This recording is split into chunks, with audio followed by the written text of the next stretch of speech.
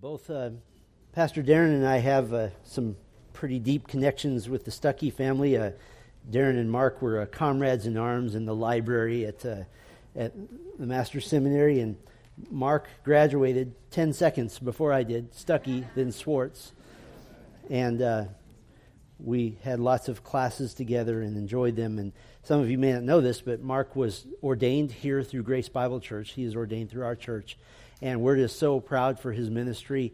They went down as a third-generation missionary to Brazil and started a church from nothing.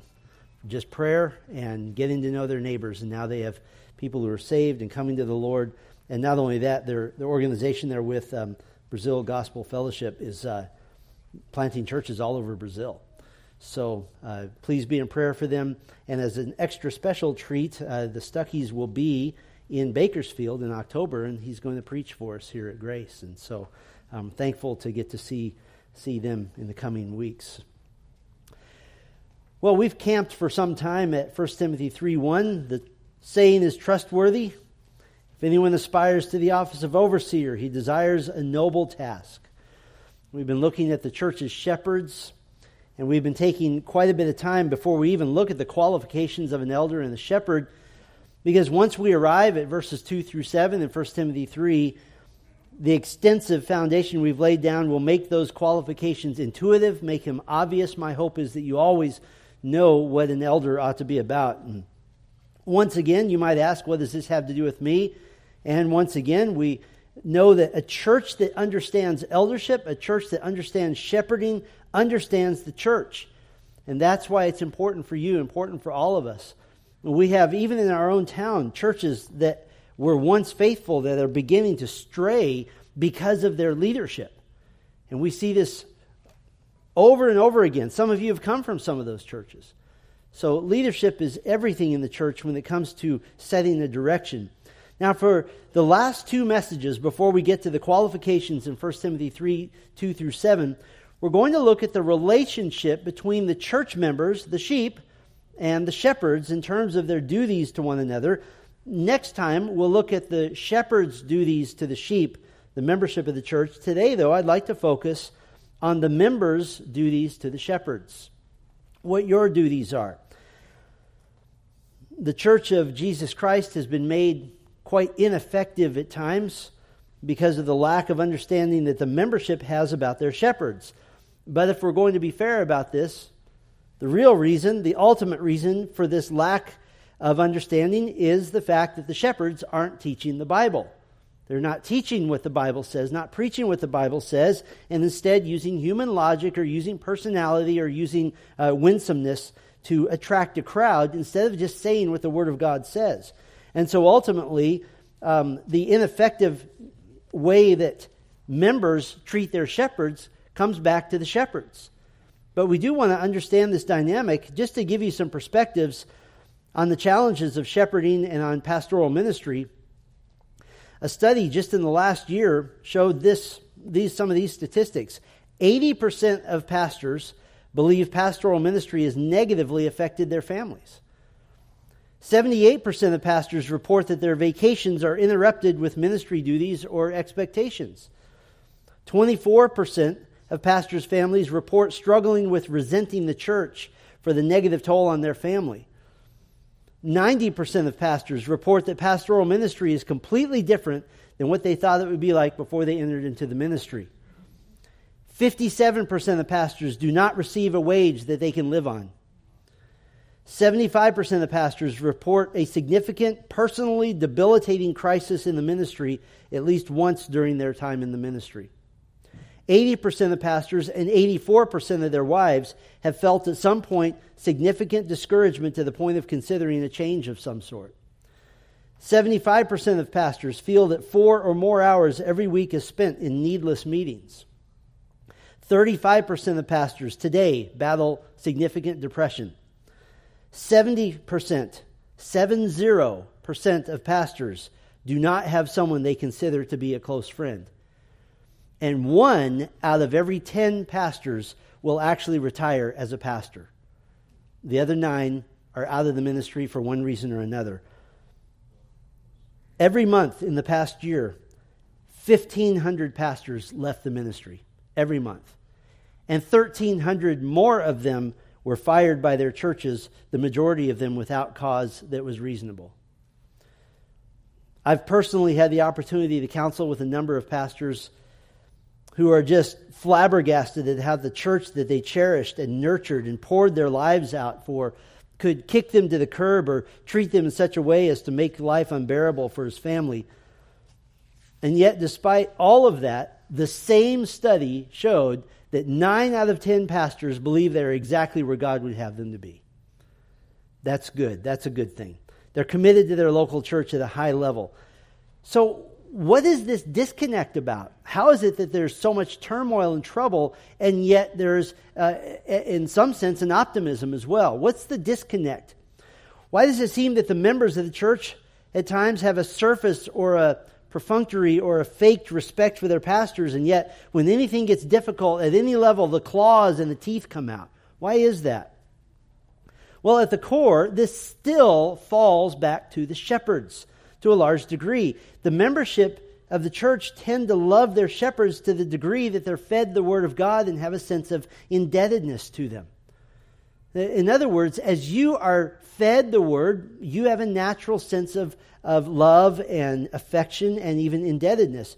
And so a pastor then who's lazy in the Word of God or tries to pander more to the lost visitor than to feed the committed sheep might be headed for trouble because he's not feeding the sheep. We might also look at the tendency in our culture to be consumer-driven, that the church is the organization and the members are the customers.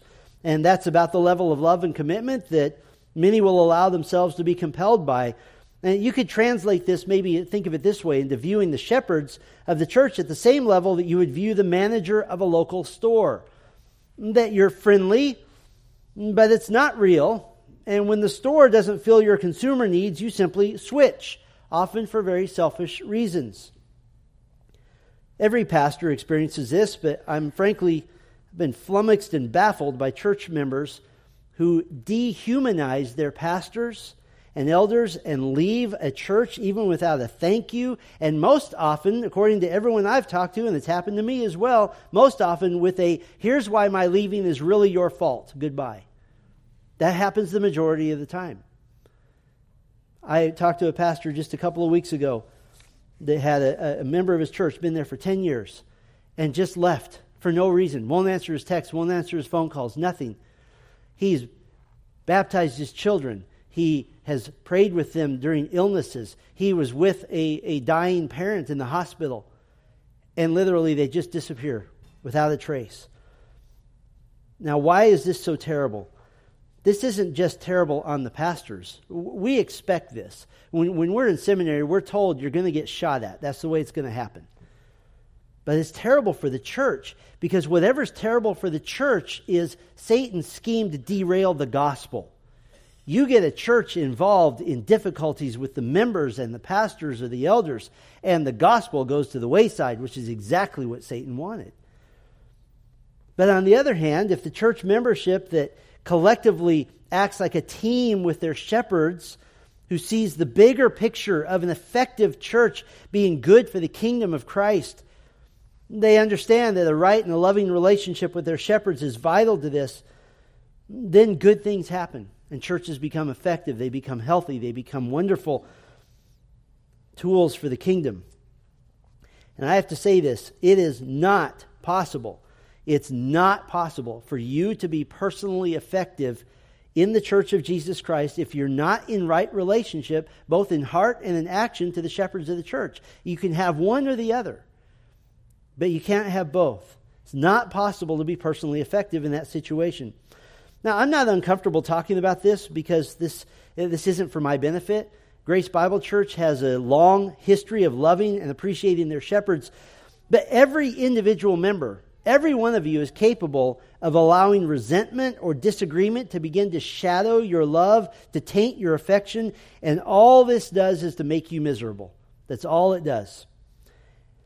I have to say that the vast majority of my experience here at Grace has been church members who are loving, appreciative, supportive, eager to be taught, excited about the Lord, excited about His Word. That's what makes ministry a joy.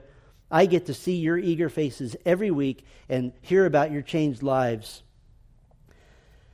But part of that team effort mentality between the sheep and the shepherds and understanding that comes very simply from being taught about the relationship between the sheep and the shepherds. And so to kind of key off of 1 Timothy 3:1 and help us understand that relationship, I'd like to look together with you at 1 Thessalonians chapter 5. If you turn there with me, we'll spend our time there. And I've preached this passage before, but it's warm and it's inviting. 1 Thessalonians 5:12 and 13. And just so you recall, the church at Thessalonica was a very young church, meaning they didn't have any mature believers in the real sense. Paul and Silas were only there a few months before they were run out of town. They had started this new church, and now Paul is concerned about them, and he sends this letter back to them after having heard wonderful reports, and he sends this letter to teach them further. And so we're going to talk about the relationship of the sheep and the shepherds. Now, there's three groups of you that I'm speaking to today, and I think all of you fall into one of these three categories. The first group or category, those of you who are mature in your faith, and you'll be edified by this reminder. We can always be edified by that. Just as husbands, we never should grow weary of hearing husbands love your wives as Christ loves the church. The second group, maybe you've been in the faith for a while and you're kind of unclear about how the local church is to function in terms of relationship between sheep and shepherds. And then the third group is you're fairly new in your faith and you never even really thought about it. Maybe you've come out of Catholicism and you still think that we're just priests that don't dress right or something like that. I get that a lot. Would you come bless my business? I'm not a priest. I'll pray for you. But I don't do blessings. I don't bring olive oil with me, and I don't bring incense or anything like that. We just bring the Word of God. So you've never really thought about it, or maybe you have a skewed understanding. So it's vital for all of our spiritual health to have a biblical understanding of this relationship. Very important to understand this about 1 Thessalonians. There's a motivating idea which forms the bookends of this book. It's an idea which is the umbrella under which all the doctrine, all the admonitions, all the exhortations are presented by Paul. They're all under this umbrella, and that is the umbrella of the grace of God, the unmerited favor of God. The first verse of the letter, grace to you and peace. The last verse of the letter, the grace of our Lord Jesus Christ be with you. Those are the bookends. That's the umbrella under which all the letter falls. 2 times, Paul wishes for their lives to exude the grace of God extended to them in Christ. And that they were sinners dead in their trespasses against a holy God, but God extended mercy. He extended kindness. He extended grace to them. And so really, all of the admonitions and commands given by Paul to these new believers in the young church at Thessalonica, they fall under the category of be as gracious as God has been to you. That's the category. We'll see this especially in the next passage, if we were to spend time there, that tells the church how to deal with what we might call difficult people or the spiritually high-maintenance brothers and sisters. Verse 14, we urge you, brothers, admonish the idle, encourage the faint-hearted, help the weak, be patient with them all. How do you do that? Well, with grace. And so our response to the grace of God is to be conduits of grace ourselves, to be men and women of God who create peace, not clamor, who create tranquility, not difficulty. And one of the major ways that we create peace is how we relate to our spiritual shepherds, to pastors, to elders. And so our main idea for today is the fact that the effective, the healthy church esteems her shepherds. The effective church esteems her shepherds, and this is the path to peace and harmony in the church. And I might add this is the path to you being a happy church member. It really is. And so Paul is going to give 3 imperatives, 3 commands regarding how the sheep are to relate to the shepherds, how they're to esteem them. And this is all for the honor of Christ. It's all to keep the church pure. It's a response to the grace given through His work on the cross. And these admonitions are very simple. There's just 3 of them. Know the shepherds, love the shepherds, and help the shepherds. We can shorten it even further. Know them, love them, and help them. And so we'll just look at these very simply, walking through the text. Know them, love them, and help them. First of all, let's talk about Paul's imperative to know them. He makes a request of the sheep of the church. He says, "We ask you, brothers." Now, first of all, it's not a command, but it's kind of a really strong suggestion. It's sort of that flavor. It's a sense of asking for a favor, that this is for your own good. It's something that says, I'm asking you to do this, but I'm really telling you to do it. It's kind of a nice way of giving a command. What is he asking? "We ask you, brothers, to respect those who labor among you." Now, this word "to respect," it's not an easy word to translate in this context. Almost always, it simply means to know. But the context seems to indicate something beyond knowing them. So it's somewhat of a mixture of knowing, respecting, and acknowledging. And there is a case to be made for the flavor of acknowledging, of respecting. Thessalonica had inexperienced leadership. They were all young in the Lord. Put it this way, they all came to faith essentially at the same time, and yet Paul chose some of them to be leaders and others not to be. And so he tells them how to relate to their imperfect shepherds. Maybe you've been in a work situation where suddenly somebody is promoted above all the guys that he used to be equal with. That becomes an odd situation. That's what happened here. Paul and Barnabas had been preaching the gospel in the cities of Lystra, Iconium, and Antioch, and Acts 14 says they were strengthening the souls of the disciples, encouraging them to continue in the faith. And so for a short time, they were giving the spiritual basics to all these new churches, but what did they do before they left every time? Acts 14:23, when they had appointed elders for them in every church with prayer and fasting, they committed them to the Lord in whom they had believed. So the idea is that a group of men had emerged in each local church as the leaders, men with no more time in the Lord than any of the others, and yet they exhibited qualities that made them the best men for the job. There's another example that Paul gives of how certain men emerged as natural leaders of the sheep that the sheep should follow. 1 Corinthians 16, beginning in verse 15, Paul said, "Now I urge you, brothers, you know that the household of Stephanas were the first converts in Achaia, and that they devoted themselves to the service of the saints. Be subject to such as these, and to every fellow worker and laborer. I rejoice at the coming of Stephanas and Fortunatus and Achaicus, because they have made up for your absence, for they refreshed my spirit as well as yours. Give recognition to such people." So Paul told the Corinthian church to give recognition to them and be subject to them. Why? They have devoted themselves to the service of the saints. And so for the church in Thessalonica, Paul is simply saying, acknowledge their leadership. Respect them as you would me. It's a choice that they make. Now, important little grammatical note here. The construction of this verb to respect or to acknowledge or to know, it says that this is an action that begins at a certain point and it carries on into the foreseeable future. It's not a temporary action. It's not a one-time action. I think this is very important to understand. Because remember, the church at Thessalonica didn't have a model to copy for how to do church. They didn't have a model. This is important in light of their inexperienced leadership. The last thing that the leadership needed was for the church to constantly question their authority, to say, well, you didn't do very well this week, let's change all the leaders up. Constant criticizing, pointing out flaws, discouraging them. There wasn't a precedent for what they were supposed to do. Were they supposed to have a leader of the month? What were they supposed to do? But what this says, they would read, "We ask you, brothers, to respect, begin now and keep on going your leaders." What does this indicate? It indicates continuity. It indicates a long-range ministry of leadership is always preferable. These now liberal denominations that have the habit of rotating all their pastors every 3 or 4 years, they're shooting themselves in the foot by doing this. There's no continuity. There's no long-range ministry. Instead, there's to be the developing of mutual relationships and kinship together. Now, this doesn't mean that you treat leaders as if they're church royalty. That's not the case. We're simply the chief servants, that's all.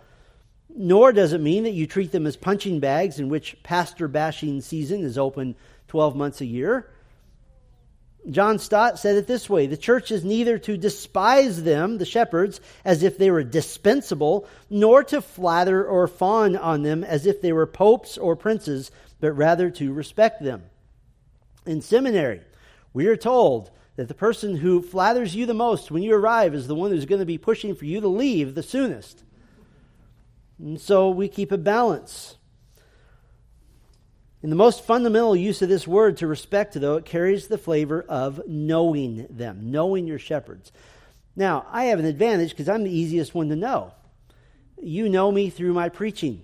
If you've been at Grace Bible Church for any length of time, you can probably tell me what's important to me better than I can. And some of you come up and say, 2 years, 6 months, and 1 week ago, you preached a sermon, and point number 3 ministered to my soul. I don't know what you're talking about.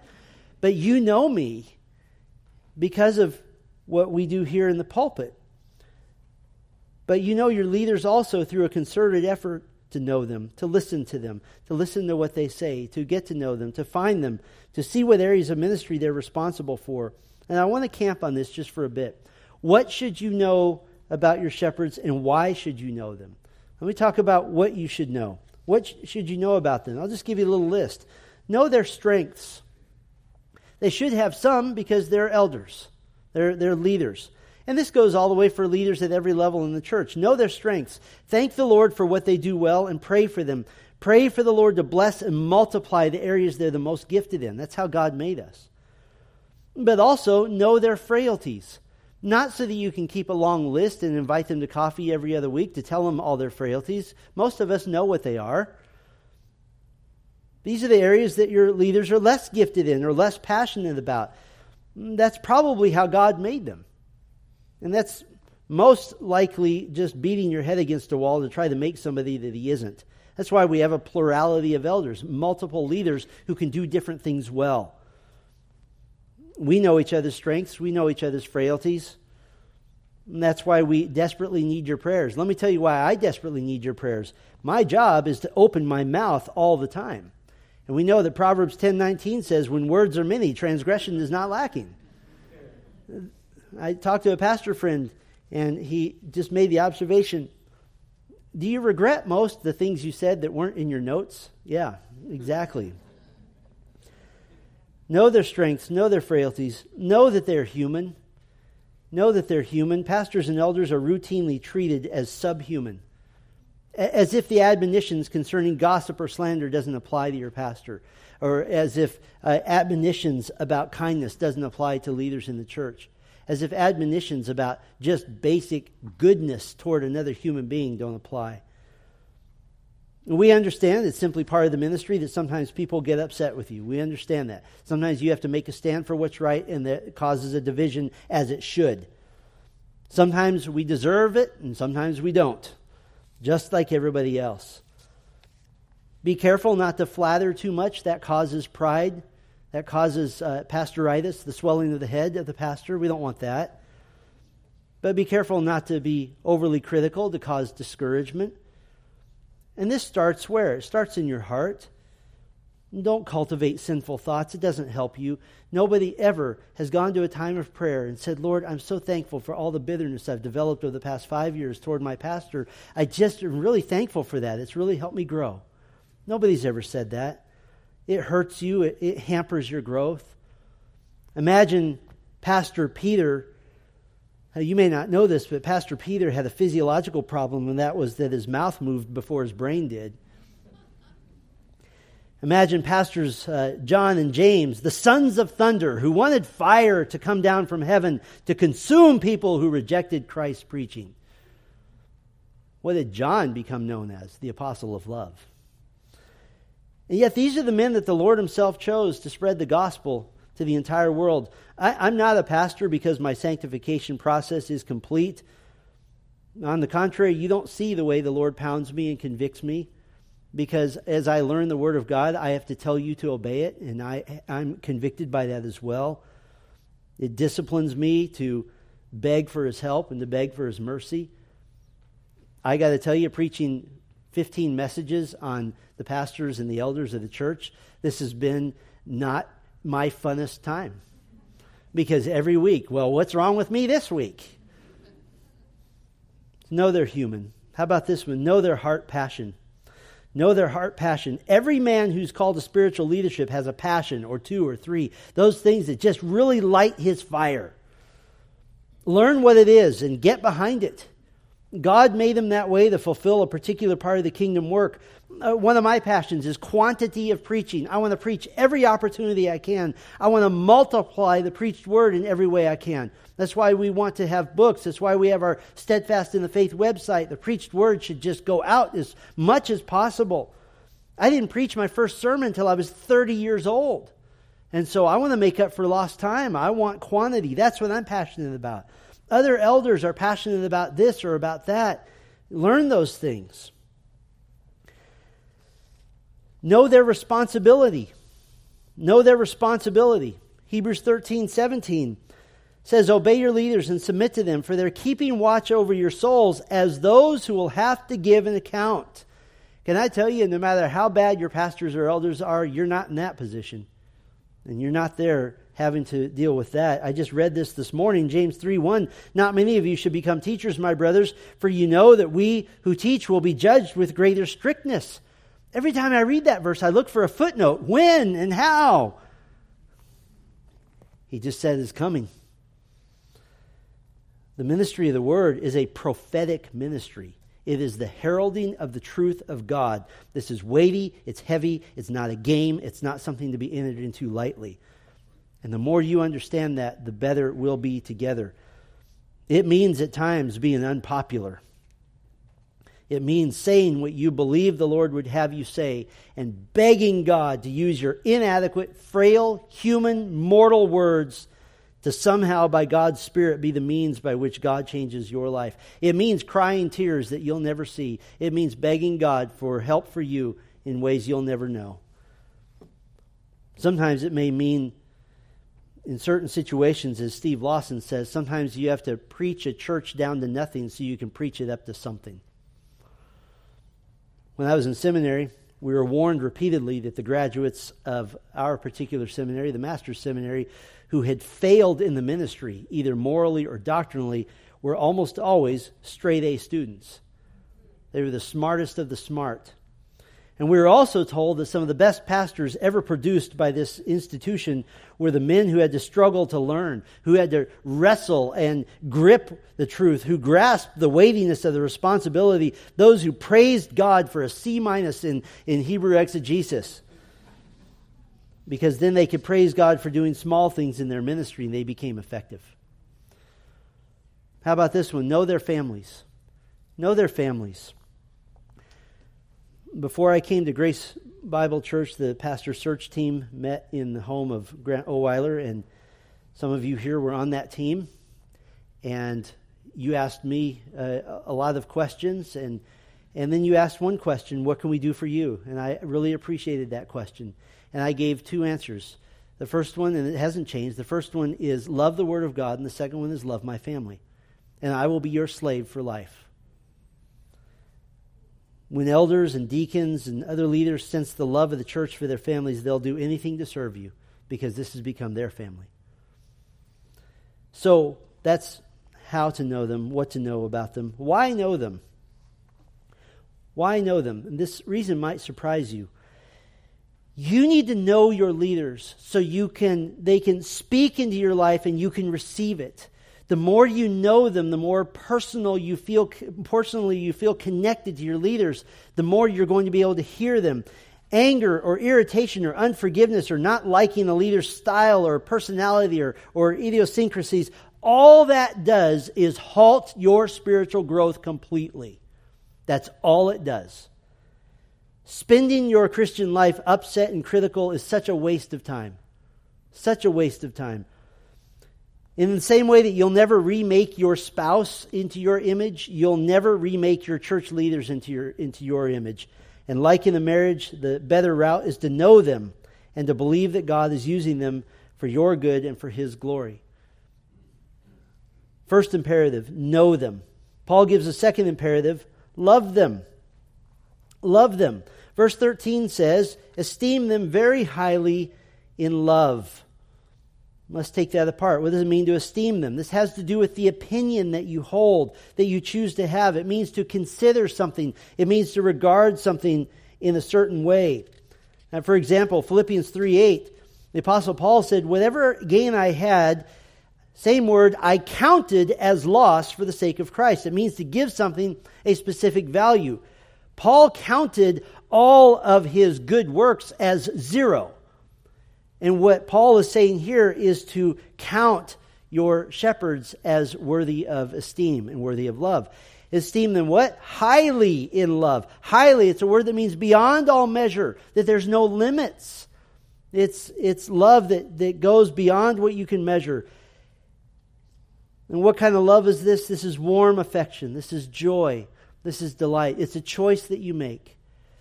I don't know how many times or how many different ways I can say this, but over and over again, my observation has been that there is a direct correlation between how seriously a church member takes these admonitions and how absolutely ecstatic they are to be in the church. Those two always go together. Why do you esteem them highly in love? Paul says, because of their work. Because of their work, not because of their personality, not because of their looks. I'm thankful for that. Not because you put them on a pedestal or venerate them as some sort of priest. Not because they do everything the way you would do it. Not because of status. Not even because of special gifting. But because of their work, because they feed your starving and needy souls. That's why. The leaders of the Thessalonian church were passionate about the work of the ministry. They're already doing it. That's part of the reason Paul called on the church to recognize them. We recognize leaders because they're already passionate about the church. They already love you. They're passionate about doing anything that they can. By the way, in the early stages of the church of Jesus Christ, the most visible leaders were the first ones to take persecution. And that has gone on all throughout history, and that's happening today.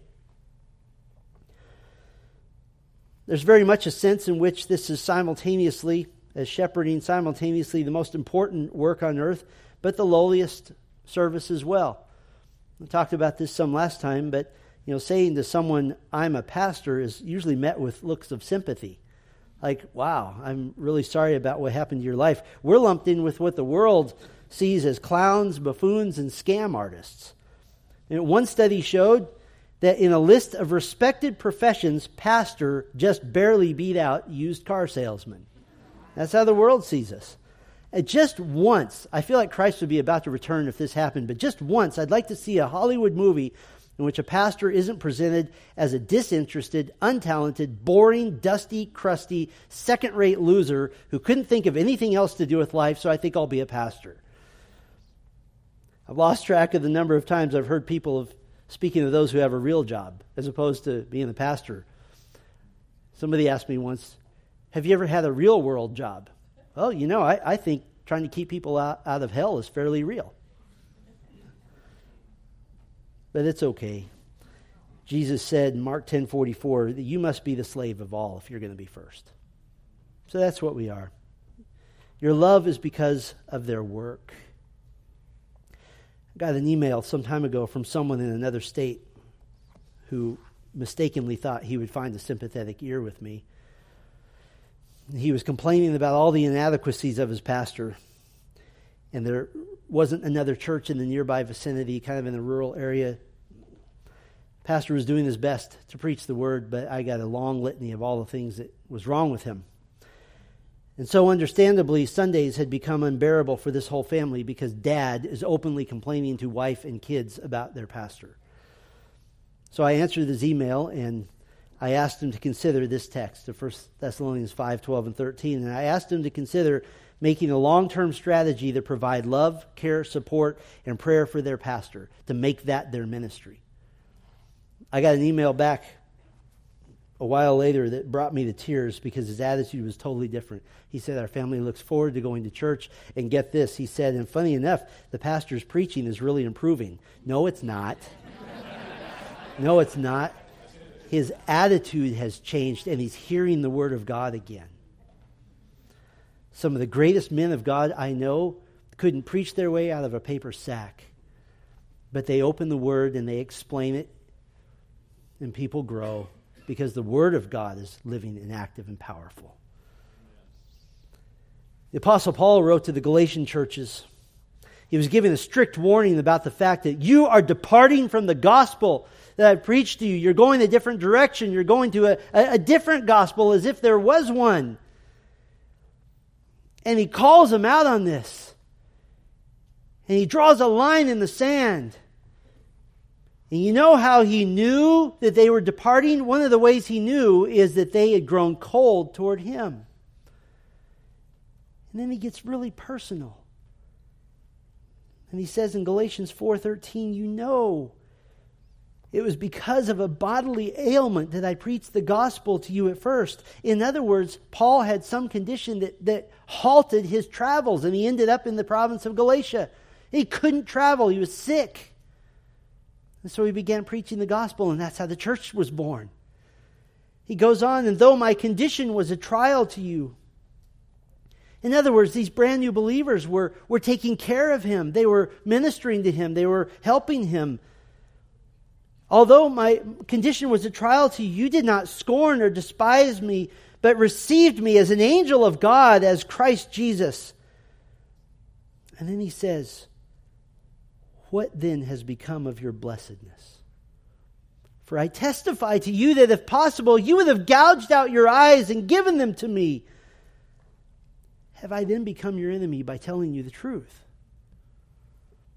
Paul had some terrible, disgusting condition that required them to take care of him, and they treated him like he was an angel from God, like he was Jesus himself. But now he says, what happened? Why am I now your enemy? What did I do? The church that doesn't value and love her shepherds is only shooting itself in the foot.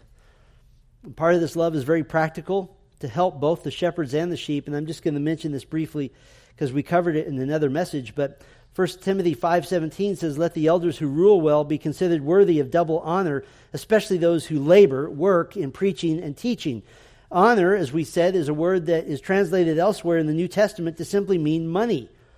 And the context confirms that this is in the next verse, that this is the laborer deserving his wages. Not just honor, but double honor, twofold honor. More than enough. There's a sense of generosity and overflowing abundance that the man of God might focus his attention on the ministry.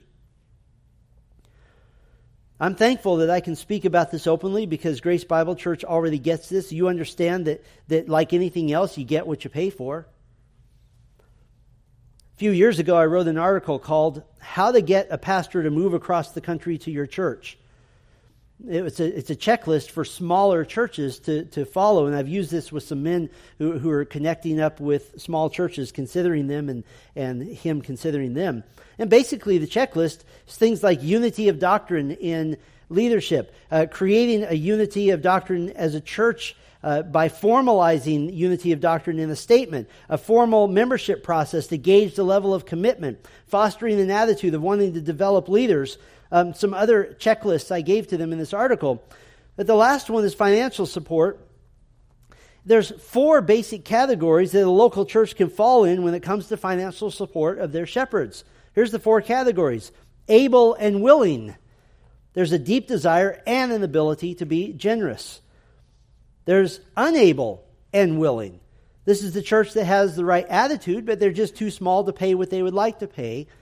There's able and unwilling. That's an attitude of stinginess and not valuing shepherds. I knew a pastor whose family was on state assistance when the church had $5 million in the bank. And then there's unable and unwilling. This is a church with spiritual cancer that needs to close.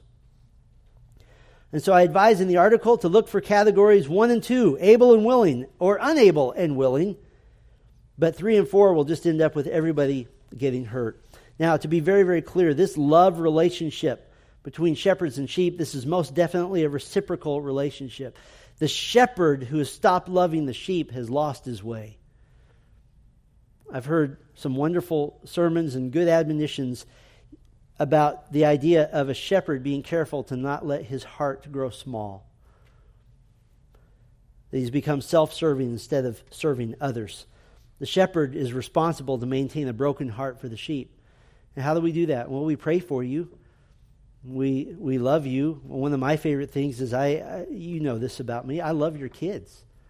I love your kids. And one of them might be the next $1 million donor to Grace Bible Church. Who knows? But it's our responsibility to maintain a broken heart for you, to maintain a love for you, that you are sheep that need shepherds, to have that compassion that Christ has. But there is a big challenge in the loving relationship between sheep and shepherds and sheep. We have a massive propensity to sin and to step on each other. Can you imagine how inept the leadership at Thessalonica must have been at times? Think about this. They had almost no knowledge of Scripture. These are the leaders. Almost no knowledge of Scripture, very little experience leading the church. They had no formal training except maybe 12 weeks with Paul and Silas and a couple of letters. They had no formalized evangelism program, no preaching training whatsoever. They had just a few New Testament letters. They might have had a copy of James, maybe Galatians. It's a long shot that they might have had Matthew. None of the others have been written yet. They did have their Old Testament, but almost all of them, according to chapter 1, verse 9, were Gentiles. They had no familiar with the Old Testament. And yet, who appointed them? Who appointed them? Paul tells us, when he addressed the Ephesian elders in Acts 20, he said to them, "Pay careful attention to yourselves and to all the flock in which the Holy Spirit has made you overseers." And so, just like in every other human relationship, the love between sheep and shepherds really boils down to a choice. That's all it is. Do I decide to do so, or do I stay aloof and judgmental to my own hurt and detriment? At every one of our Grace Connect classes, I get to do the last little bit, and I try to remember to apologize in advance for all the ways we will disappoint you, and to ask for forgiveness in advance that the leaders will disappoint you.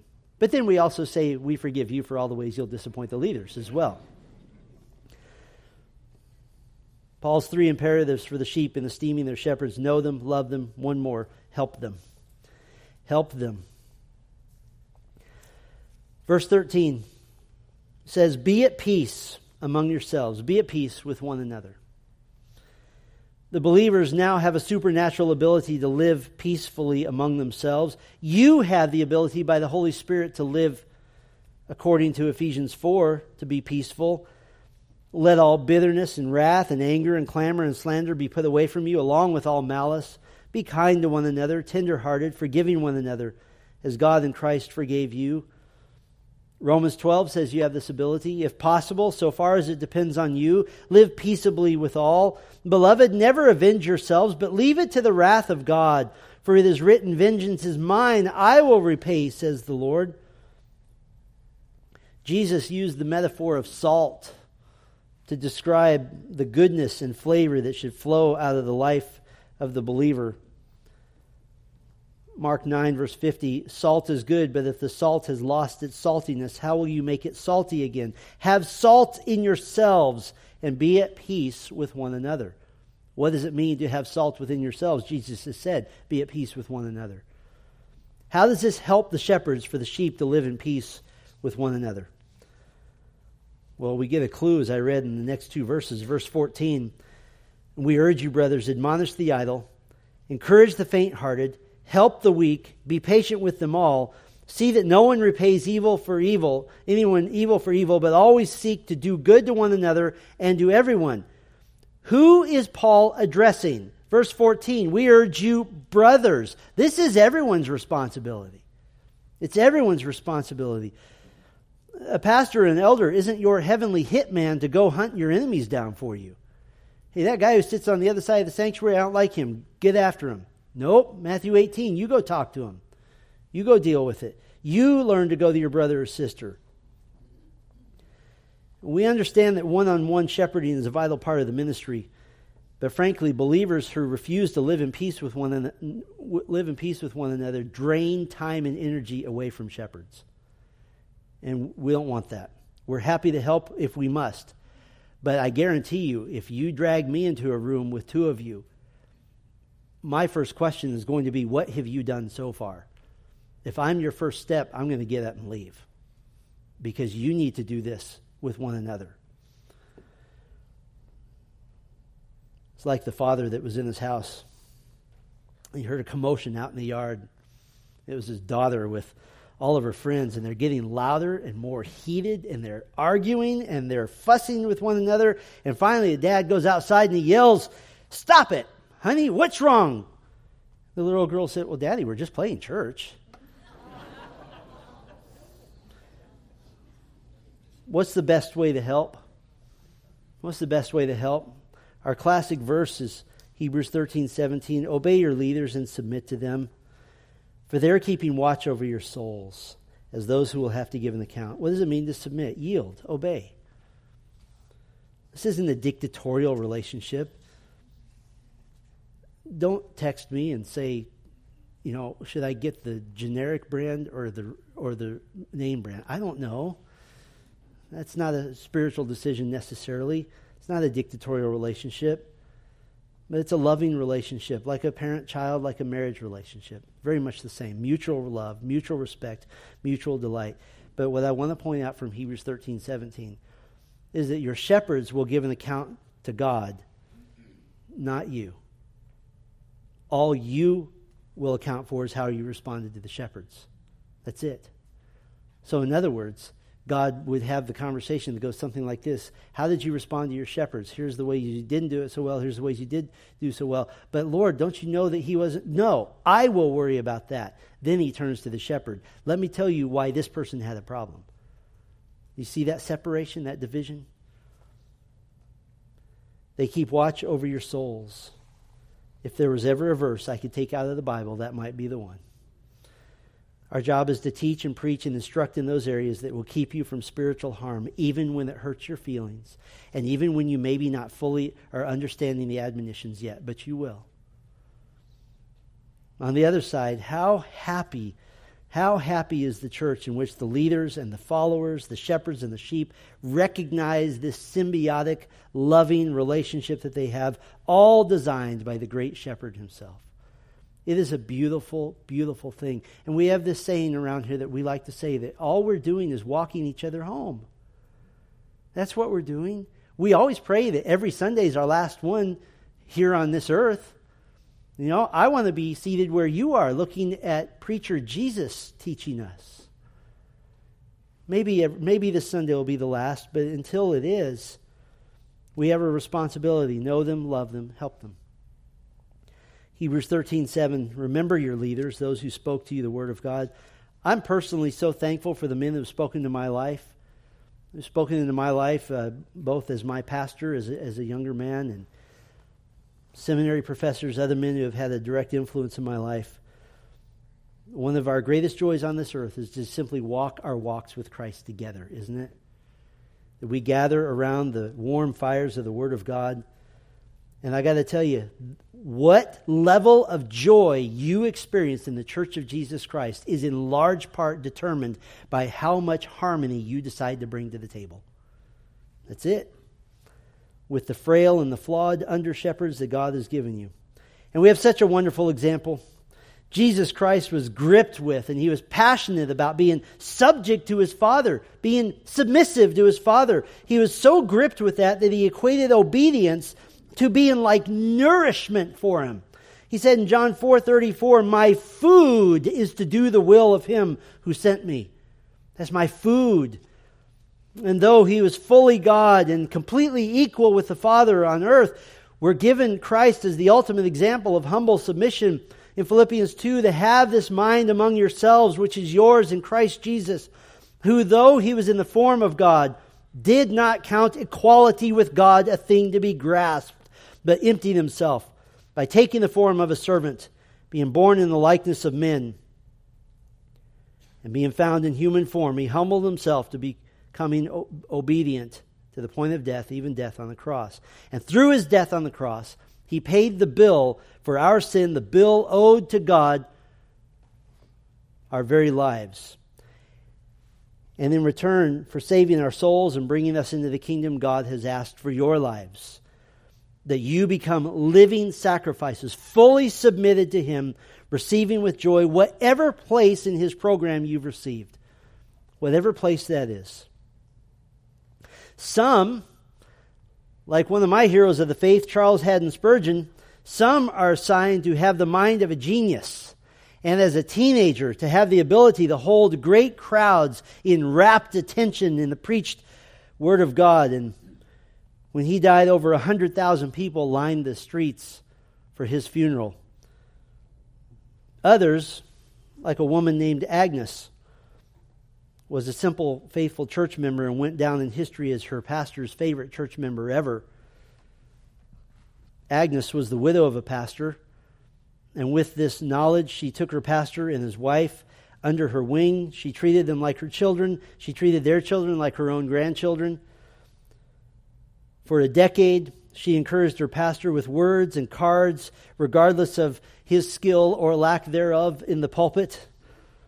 She prayed fervently, and at her funeral, her pastor stated that in 28 years of ministry, no church member had ever prayed for him like Agnes did. She didn't have 100,000 people at her funeral, but she had one very, very grateful man.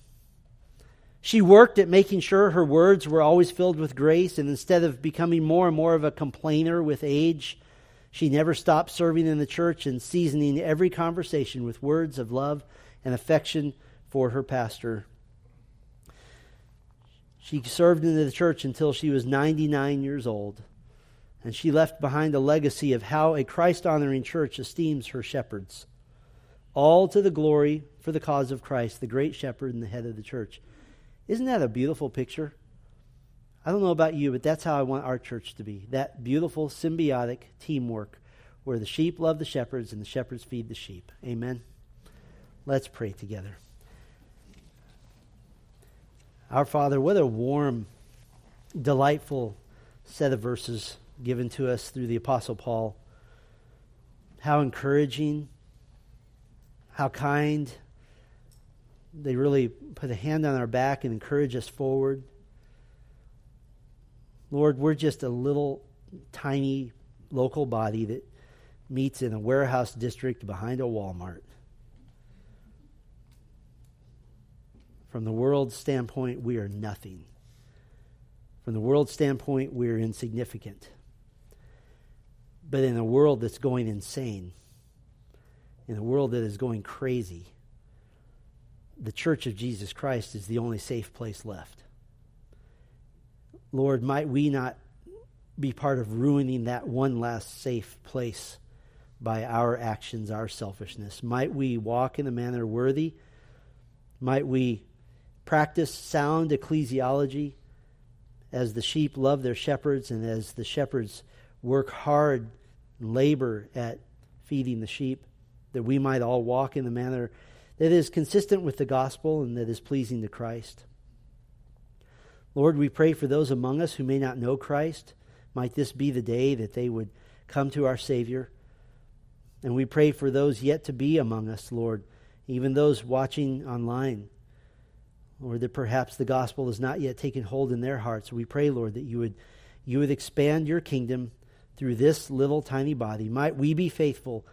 Lord, how wonderful would it be that when Christ returns, he could say that Grace Bible Church was faithful to the end. That's what we're asking, Lord. And every one of us would desire to be a part of that faithfulness. We thank you and praise you in Christ's name. Amen.